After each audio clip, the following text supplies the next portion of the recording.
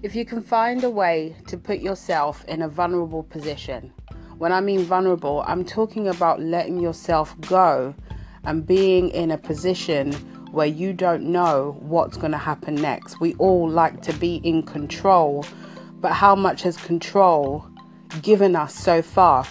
Are we happy? Are we waking up every morning wanting to do the things that we're about to do?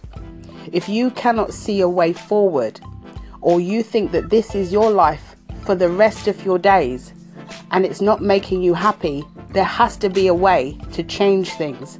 And that's where you need to look. You need to search deep inside yourself and look at what actually does make you happy. Now, I'm not talking about people.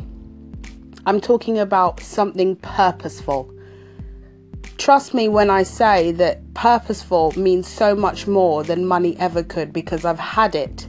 And do I want it back? Of course I do, but I want it for doing things that mean more to me than the money itself.